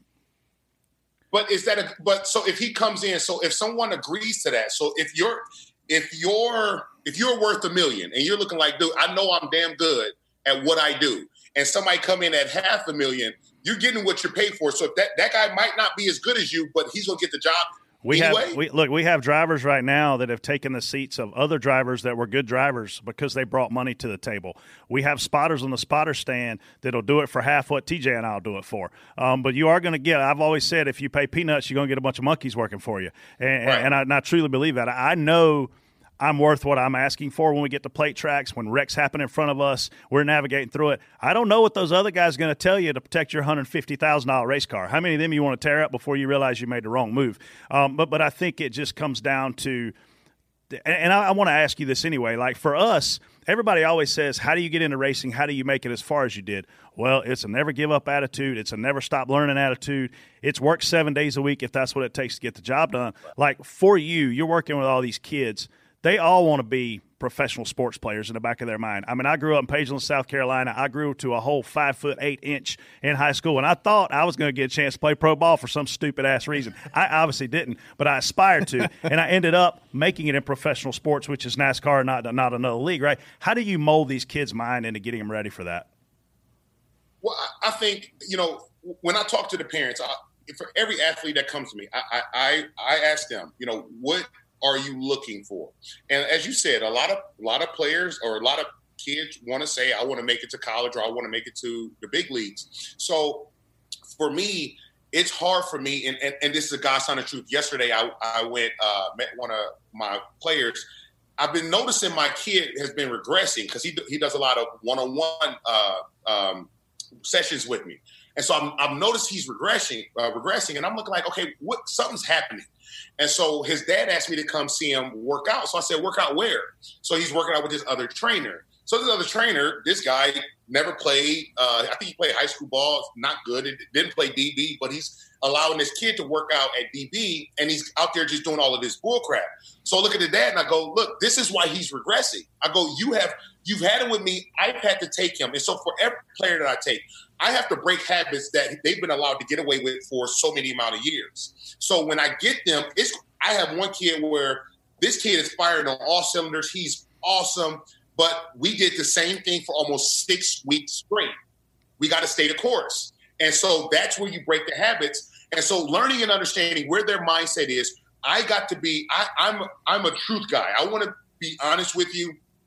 If you're a D1 dude, if you're a D1 AA dude, if you're an NAIA or D2 dude, I got to be honest with the parent, and then we have to get you ready accordingly. And so that's kind of my stance with a lot of parents and a lot of players. because the parents sometimes think their kids are better than they are. The kids sometimes think, they're better than they are. And I tell the kid, like, look, beat you.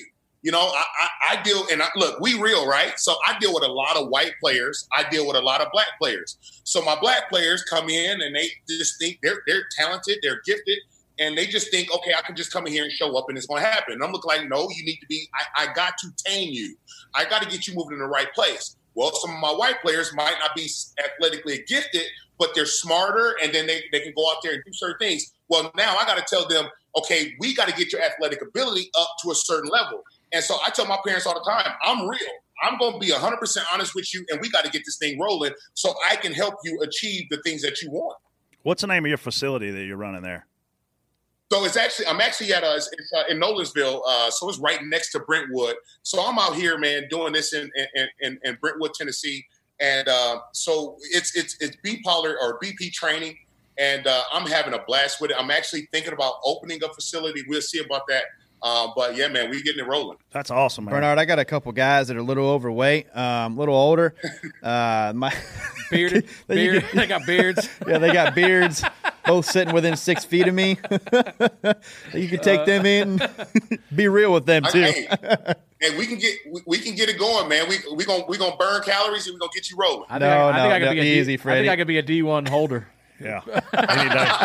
Hey, look, man, we're all BS aside, we genuinely appreciate new fans, and I say that not on behalf of myself or TJ or Freddie. Our sport genuinely appreciates new fans, and we genuinely appreciate people who come in here with an open mind and appreciate the science, the effort, the workload. I mean, my race team has 450 employees, Stewart Haas Racing, to field 4 race cars. And people looking at it on TV don't always get that, man. So I appreciate you investing your time to gain more knowledge, to be a true, genuine NASCAR fan. I can't wait to get you to a racetrack.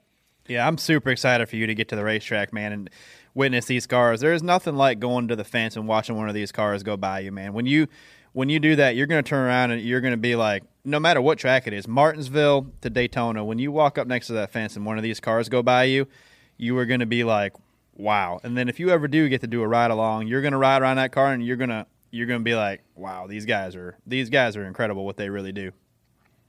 Dude, I'm so excited. The hair is going to stand up on your neck and on your arms. And listen, man, I've been doing this 20-plus years. I'm limited on top, so yeah, it ain't step in my head. I've been doing this 20-plus years, and there's still a lot of times, man, that national anthem and flyover gives me chills. So I can't wait to get you there and experience it in person. Hopefully we sneak in there this week. But before we let you go, we got to do some questions here quick for our sponsor. Just some rapid-fire stuff for OfferPad.com. All right, it's time for Bernard to answer our OfferPad.com questions of the week in rapid-fire style. First question. When did you buy or build your home? Man, so I bought a home in 2006, a brand new house. I've never purchased anything really like that ever in my life. So getting my first check, 2006 was the first home I built, or first home I bought. First home I built was 2012. All right. What is your favorite room or spot in your house? I would have to say my billiard room. That's where I watch all my racing. And then I dominate jokers on the pool table. So it'd definitely be the billiard room. You got to tweet your seat next time you watch a race in there, man. We need to see this room. Yeah, we need to see that room, man. All right, if you were to build or buy a new home with a different feature than your current house, what would it be? Just a bigger NASCAR room, get you some trophies. You know what? I'm converting my office where I'm sitting in right now. I'm converting my office because I get my rig this Friday. So I'm in my office. It's going down. Man. TJ's our resident I'm big expert. iRacing guy, so. Yeah. All right. What room besides your bedroom do you spend the most time in? Probably would be my billiard and then my theater because I play a lot. I'm in a Madden league, so I'm in there a lot. Are you Xbox or PS4? I feel like you and TJ are best I'm friends. Xbox. Oh yeah. How was your player rating? How did you feel? Yeah. Was you on stat there, or did they have you screwed up somewhere? Well, so my player rating was cool when I was in a game. They definitely my hitting ability was off the charts, but they somehow always gave me a 79 speed, so I was always pissed off at that. Yeah, you were a big hitter. You get the hit stick down across the middle. I remember asking Ndamukong Suh came to Sonoma one time to race, and he was in her holler because one of our guys on the team played football with him. And I was like, man, what about your speed rating? And he looked at me. He's like, he's pretty mad about it. Like people get mad about them ratings, man. Oh yeah. All right. Garage or no garage? Garage. Man, he got like a 6-car garage. You I'm asking sure- a former NFL player if he got a garage? I'm reading the questions. That's all I can do here. Is your kitchen typically clean or messy? Oh, I'm a clean freak. I'm a germaphobe, so anytime I cook, I wash as I go. Yeah. I don't like nothing on my counters. I'm a germaphobe bad. God. Do you Perfect. make your bed in the morning? No, that's bad. No, but who does? I'm still trying to find out who the hell makes their bed every I morning. make mine. Well, you're an idiot. I can't help you. All right, when you come home and just need to sit down, where's your go-to spot? I probably would go to the theater. I got a couple chairs in the theater that I got my one chair that I sit in. If anybody in it, you got to go. All right, if you were to sell your house, who would you do it with? There's only one right question to this. I won't tell the answer. It's offerpad.com. What's your go-to car to drive? Oh, if I was to sell my house, I'm going to sell it to the highest bidder. That's right. We'll make sure they get you the best offer. Hey, I got to ask you this before you leave. Hardest you've ever been hit, because we know all your hard hits. Like, what's the hardest you ever got hit? And I want to know, was it a fullback? Was it a pulling guard? Like, what? Tell me about it. I'm being honest. I've never. You know what? I take that back. Peyton Hillis. He was in Cleveland. He's a running back out of Arkansas. Yeah. He's a fullback at Arkansas, actually. And he That's a came big out. boy. He was with Denver, and I hit him, and I knocked him out the game. But he flipped me sideways when I hit him. Wow. And he left for the rest of the game. Well, I've knocked the piss out of him.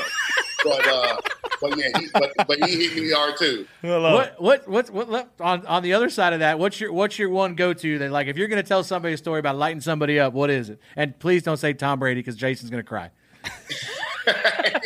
Yeah. So Tom Brady, look, Jay. I'm sorry, bro. Tom Brady wasn't even a hard. Like I know, man. I just end up hitting him in the knee, but the heart. So a hit that I would tell a lot of people about. I hit Justin Fargas. He went to SC. He played for Oakland Raiders. I hit him so hard. He was asleep on contact. Ball flew up in the air. Feet from under him. I literally ran through him. Didn't break stride. It was awesome. You're not allowed to do that nowadays, though, man. They they can't do that now. They ain't got no hitters now. So you're like in the what was it, Atwater? You're like in the Atwater club. Like, you didn't want to cross the middle when you got guys like you back there. I hit harder than Atwater, but yeah, something like that. I love it. Hey, thanks for jumping on with us, man. We know you're a busy guy. It means a lot. Hey, appreciate you guys for having me. Yeah, man. Hey, let them questions build up. We'll have you back on here in a little while. Yeah, we might have to have a Bernard segment on our show. Let's get it. All right, y'all take it easy.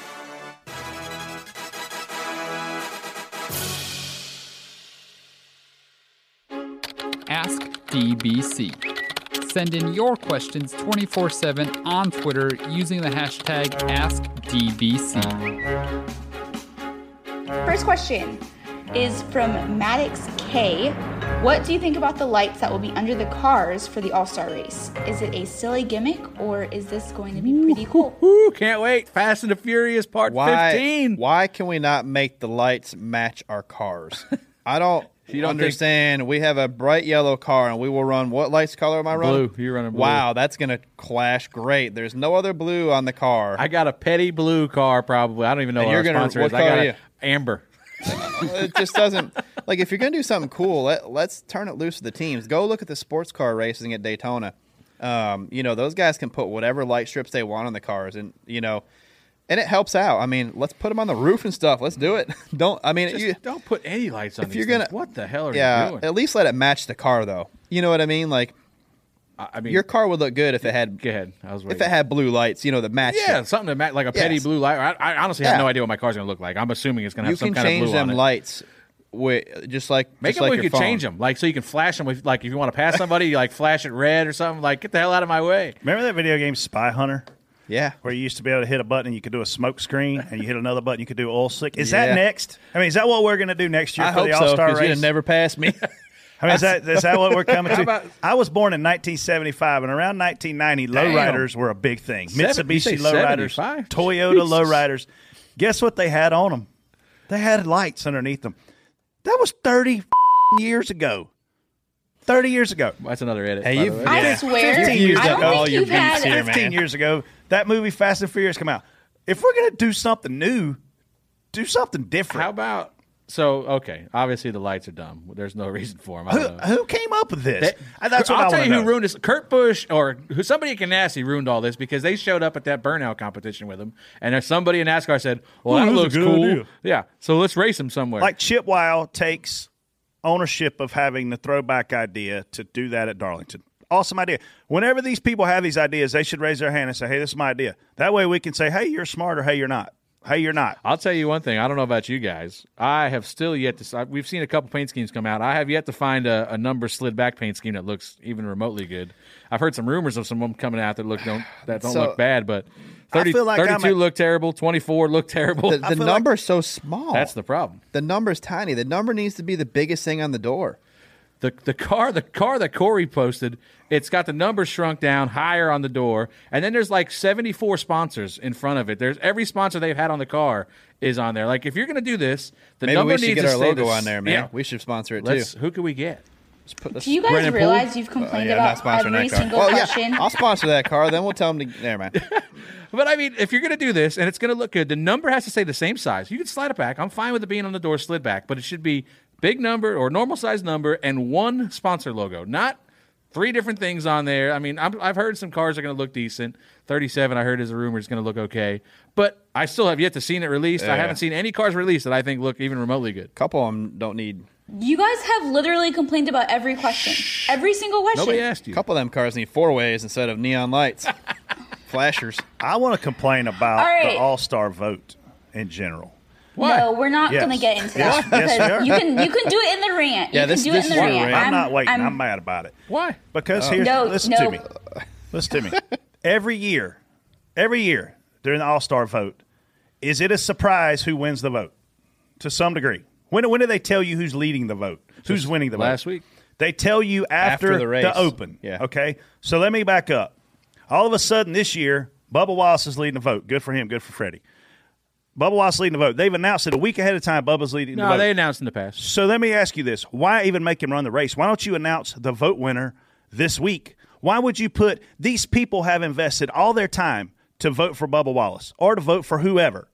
Why wouldn't you announce that guy gets into the All-Star race on Thursday of this week? Make it its own announcement. Make it a press conference. Have the driver there. Let's have a really fun, positive event Thursday would around be the the day fan after vote. the race, but You know what I'm saying. Okay, we'll do it tonight, Monday night. We typically run this thing on Saturday night, Yeah. obviously. But why wouldn't you take and reward these fans who have invested all of their time and go ahead and announce Bubba Wallace, Clint Boyer, Eric Amarola, whoever's going to win this thing, your guy, you did all the work. You put this guy into the All-Star race. He's in. Why would we wait and let this guy potentially wreck and potentially what I was thinking. do What if- anything else, not finish in the lead lap because of a flat tire, and then he doesn't get to go into the All-Star? That's not fair to the fans. If we're going to include the fans, reward the driver. Don't wait. There's no reason to wait. and if you don't know you're the winner of it, you're assuming you are. What if you're not? You know, and then Yeah. you go out there and Yeah, it's- now you've released that we're the leader, so now you go into it and thinking, well, you know, Don't recall we've them got ever releasing we- our we've race. got- they did it. They've done it in the past, or at least They might tell the driver ahead of time, like to be careful before. That's the not open. how that works, Casey. Like- No, they they tell don't the race like driver. that. I manage the driver. They come to you and they go, "You're second in my fan vote. gosh. You're third in fan Okay. vote." We Brett- know where we're at, but the public doesn't know where we're at. That's what I'm explaining to you now. They've now made don't it know public. what you're- They've made it public. I'll let you talk in a second. They've made it public, so why wouldn't you go ahead and say, this guy won, he's in the All-Star race? Why would you hold it back?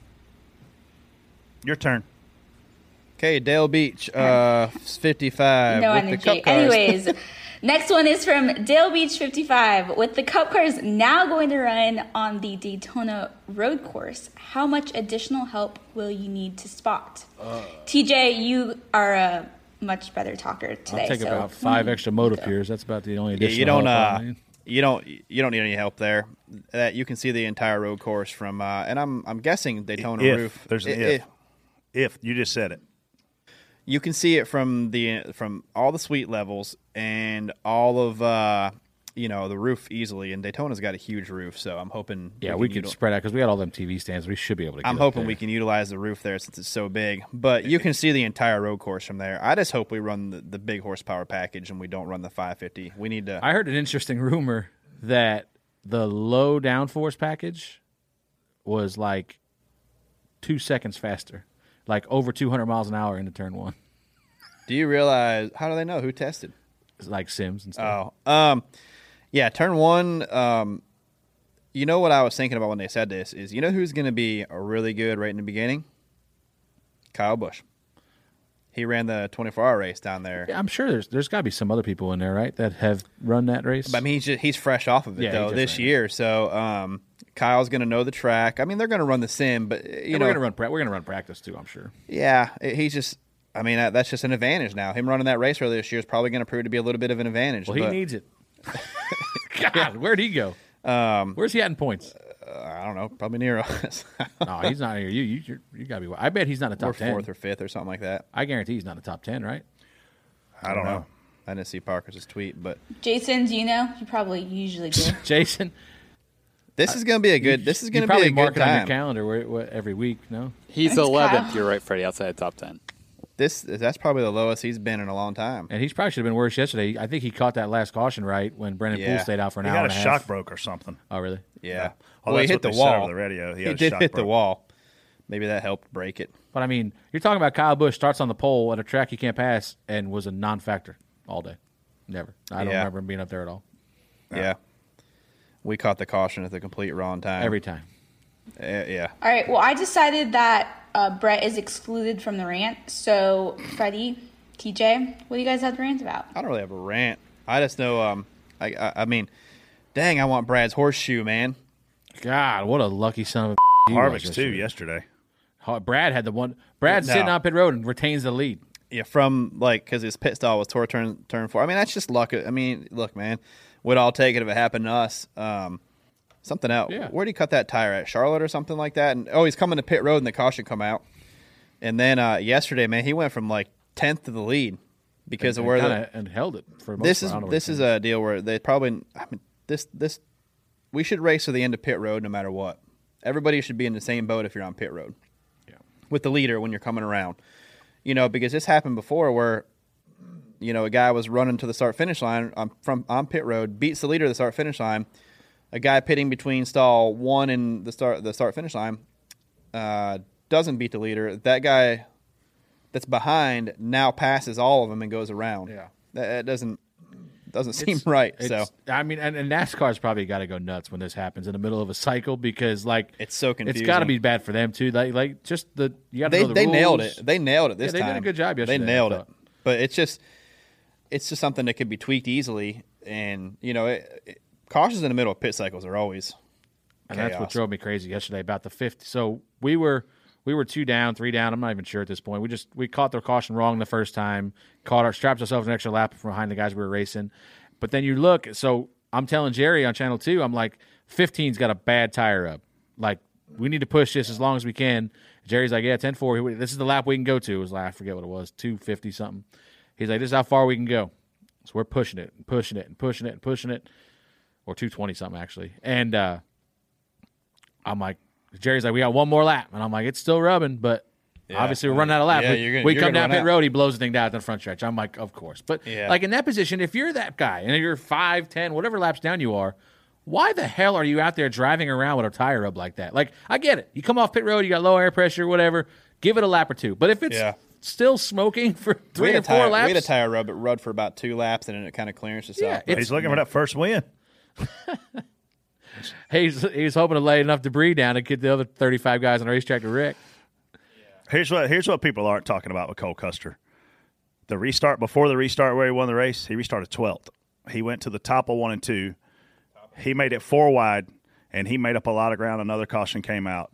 That put him in position to do another amazing restart. Martin made the block the first lap. He missed it the second time, and Cole won the race. I mean, whether or not his car was the best car he's ever driven, like TJ hinted to, I don't know because I've never driven his cars. He has, and he's been running 30th, so maybe it was the best car he's ever had. But when you look at him going. He took that win away from a bunch of veterans. He took that win away from a Ryan Blaney, a Kevin Harvick, a Martin Truex. If I'm going to win my first freaking race, you know who I want to beat? 2 champions and Ryan Blaney. That's a hell of a statement. I mean, you could tell coming down the front stretch, those guys were only worried about each other and had no that's idea what he was I was coming. getting ready to say that. The 19 pulls, the 19's got the top. He's on the wall coming off a 4, and he pulls down to kind of stall Harvick out, thinking, I'm good. All I got to do is stall him out a little bit, and I got the lane in the 1, and the 41 just drove around. The 41 was clear in the 1. Like, he just drove around all 3 of them like they were parked. So, I mean, it just, you get to where you get in that position, you're thinking, I just got to beat these other 2 and kind of block out what's going on around you. Yeah. And he fell asleep there, and that 41 made him pay for it. He took him to school. I mean, if Martin doesn't try to slow the 4 down and the 4 cuts the racetrack and clears him, it's over for Martin. So Martin's in a hard spot there. Do you come up in front of the 41? Because the 41, you don't know if he's actually going to push you. He might cut. He might turn anything. He had a big run. Yeah. I think you put him up against the wall. He's got to go to the top. He's not going to go to the middle. TJ, I cannot believe you just said that.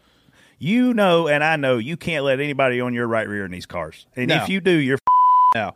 But I also know if the guy clears you on the bottom, comes up in front of you, doesn't matter. You and I both know you can't let a guy on your right rear. You're the master of that at plate tracks.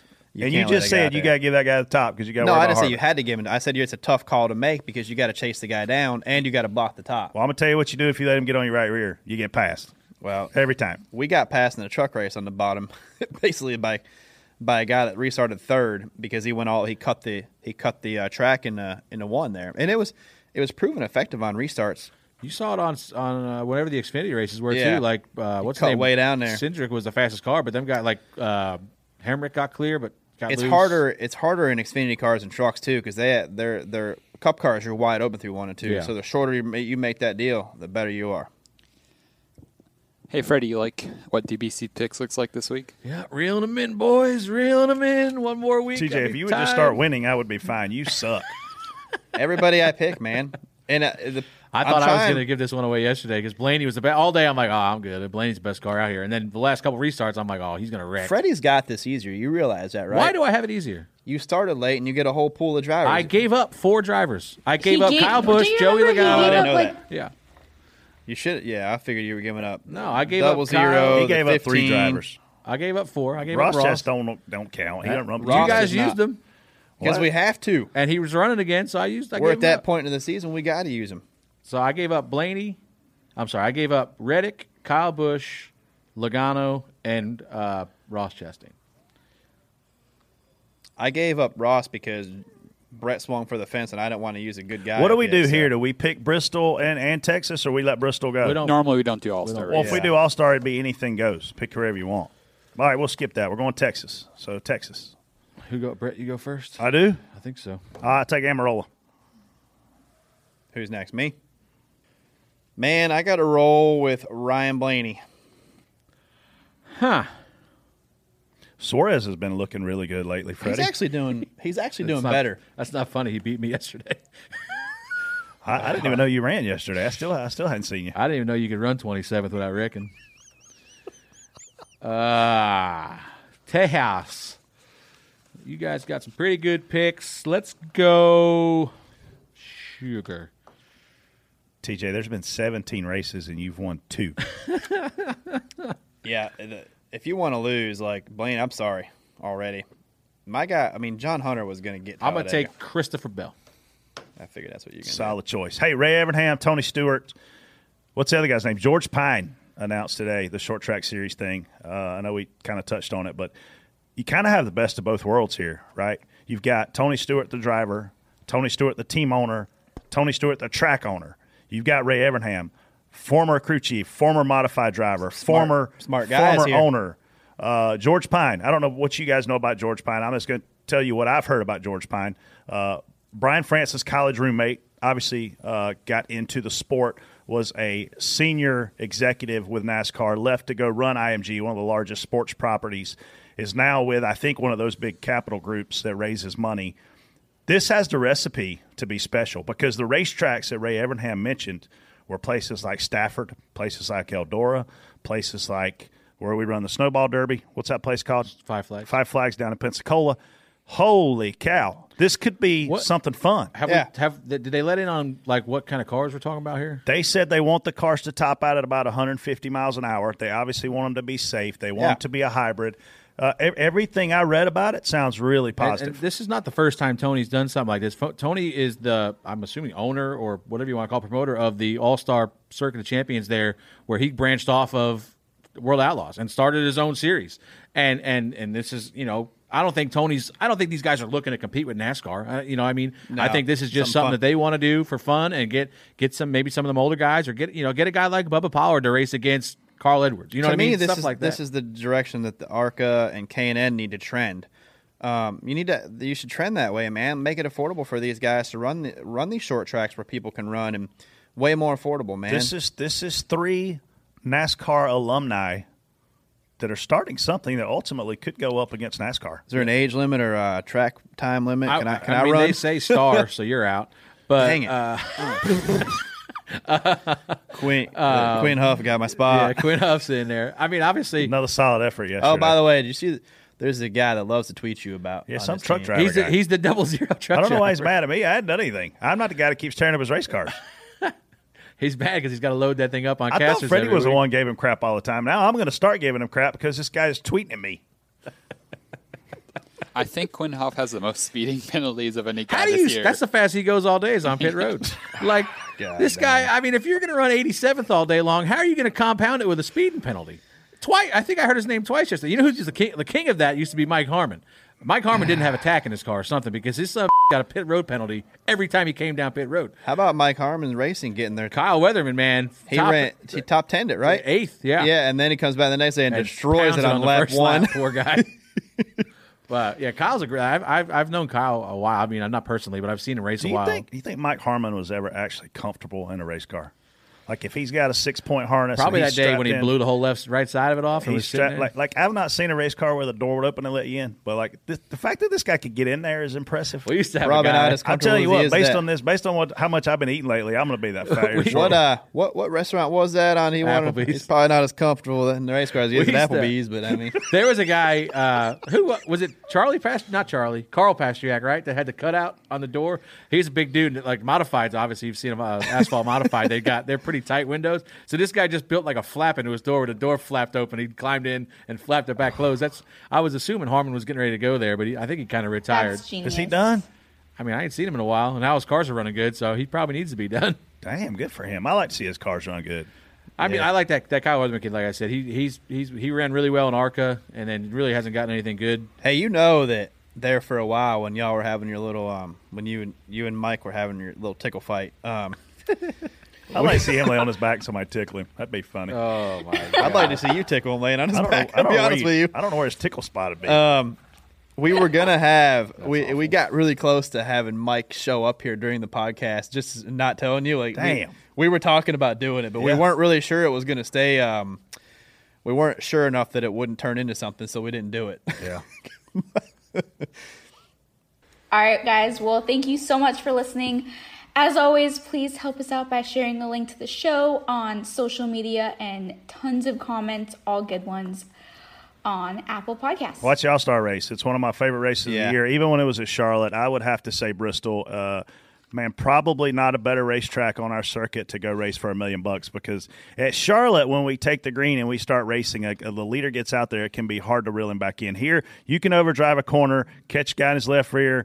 There's a lot of scenarios that can play out here for $1 million. And if these guys don't put on a show for this one, man, find a new job. I'm telling you right now, tune in early because that All-Star Open is usually a better show than the All-Star race. This could be a home run right here. This could be a home run, man. We got neon lights. No, I'm just kidding. Not with that. But Jesus, we got. Vin Diesel's going to be there. We're doing NASCAR's doing a lot of things here, man. We're changing. The cars are going to look a little different. It's just different, and choose cone.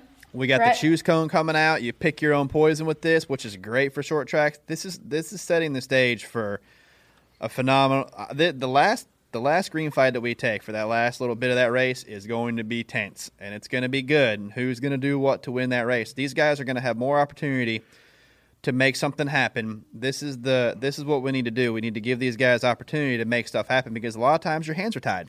Thank you, Tennessee government, because you are ultimately the reason this happened. The state of North Carolina was not going to let a single fan through the gate to watch the All-Star race at Charlotte. Marcus Smith, Bruton Smith, and their group reached out to Tennessee. Tennessee said, we'll let 30,000 people in the gate. The place holds 150,000 people. There's plenty of room to spread out, plenty of room to make it safe.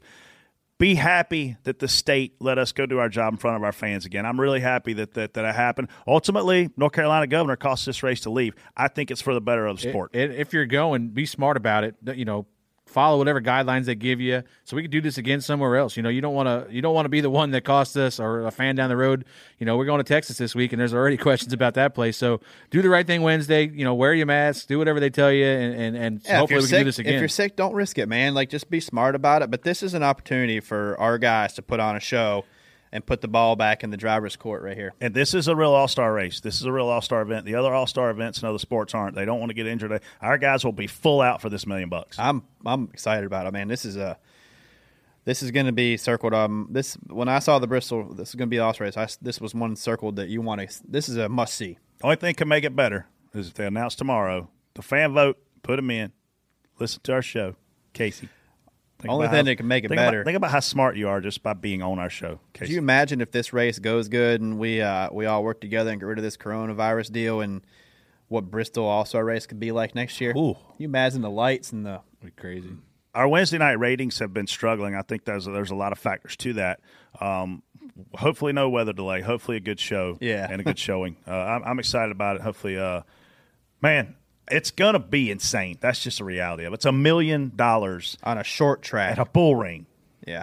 I mean, it's like having 30 people in this room and saying the last person that can, stand here is going to win. It's going to be a melee. I don't even think they need to – I'm not even sure they need to do much prep to the track at all. Leave it how it was. Don't do anything. Don't even touch it. Don't touch it. It was perfect when we left there last time. It was.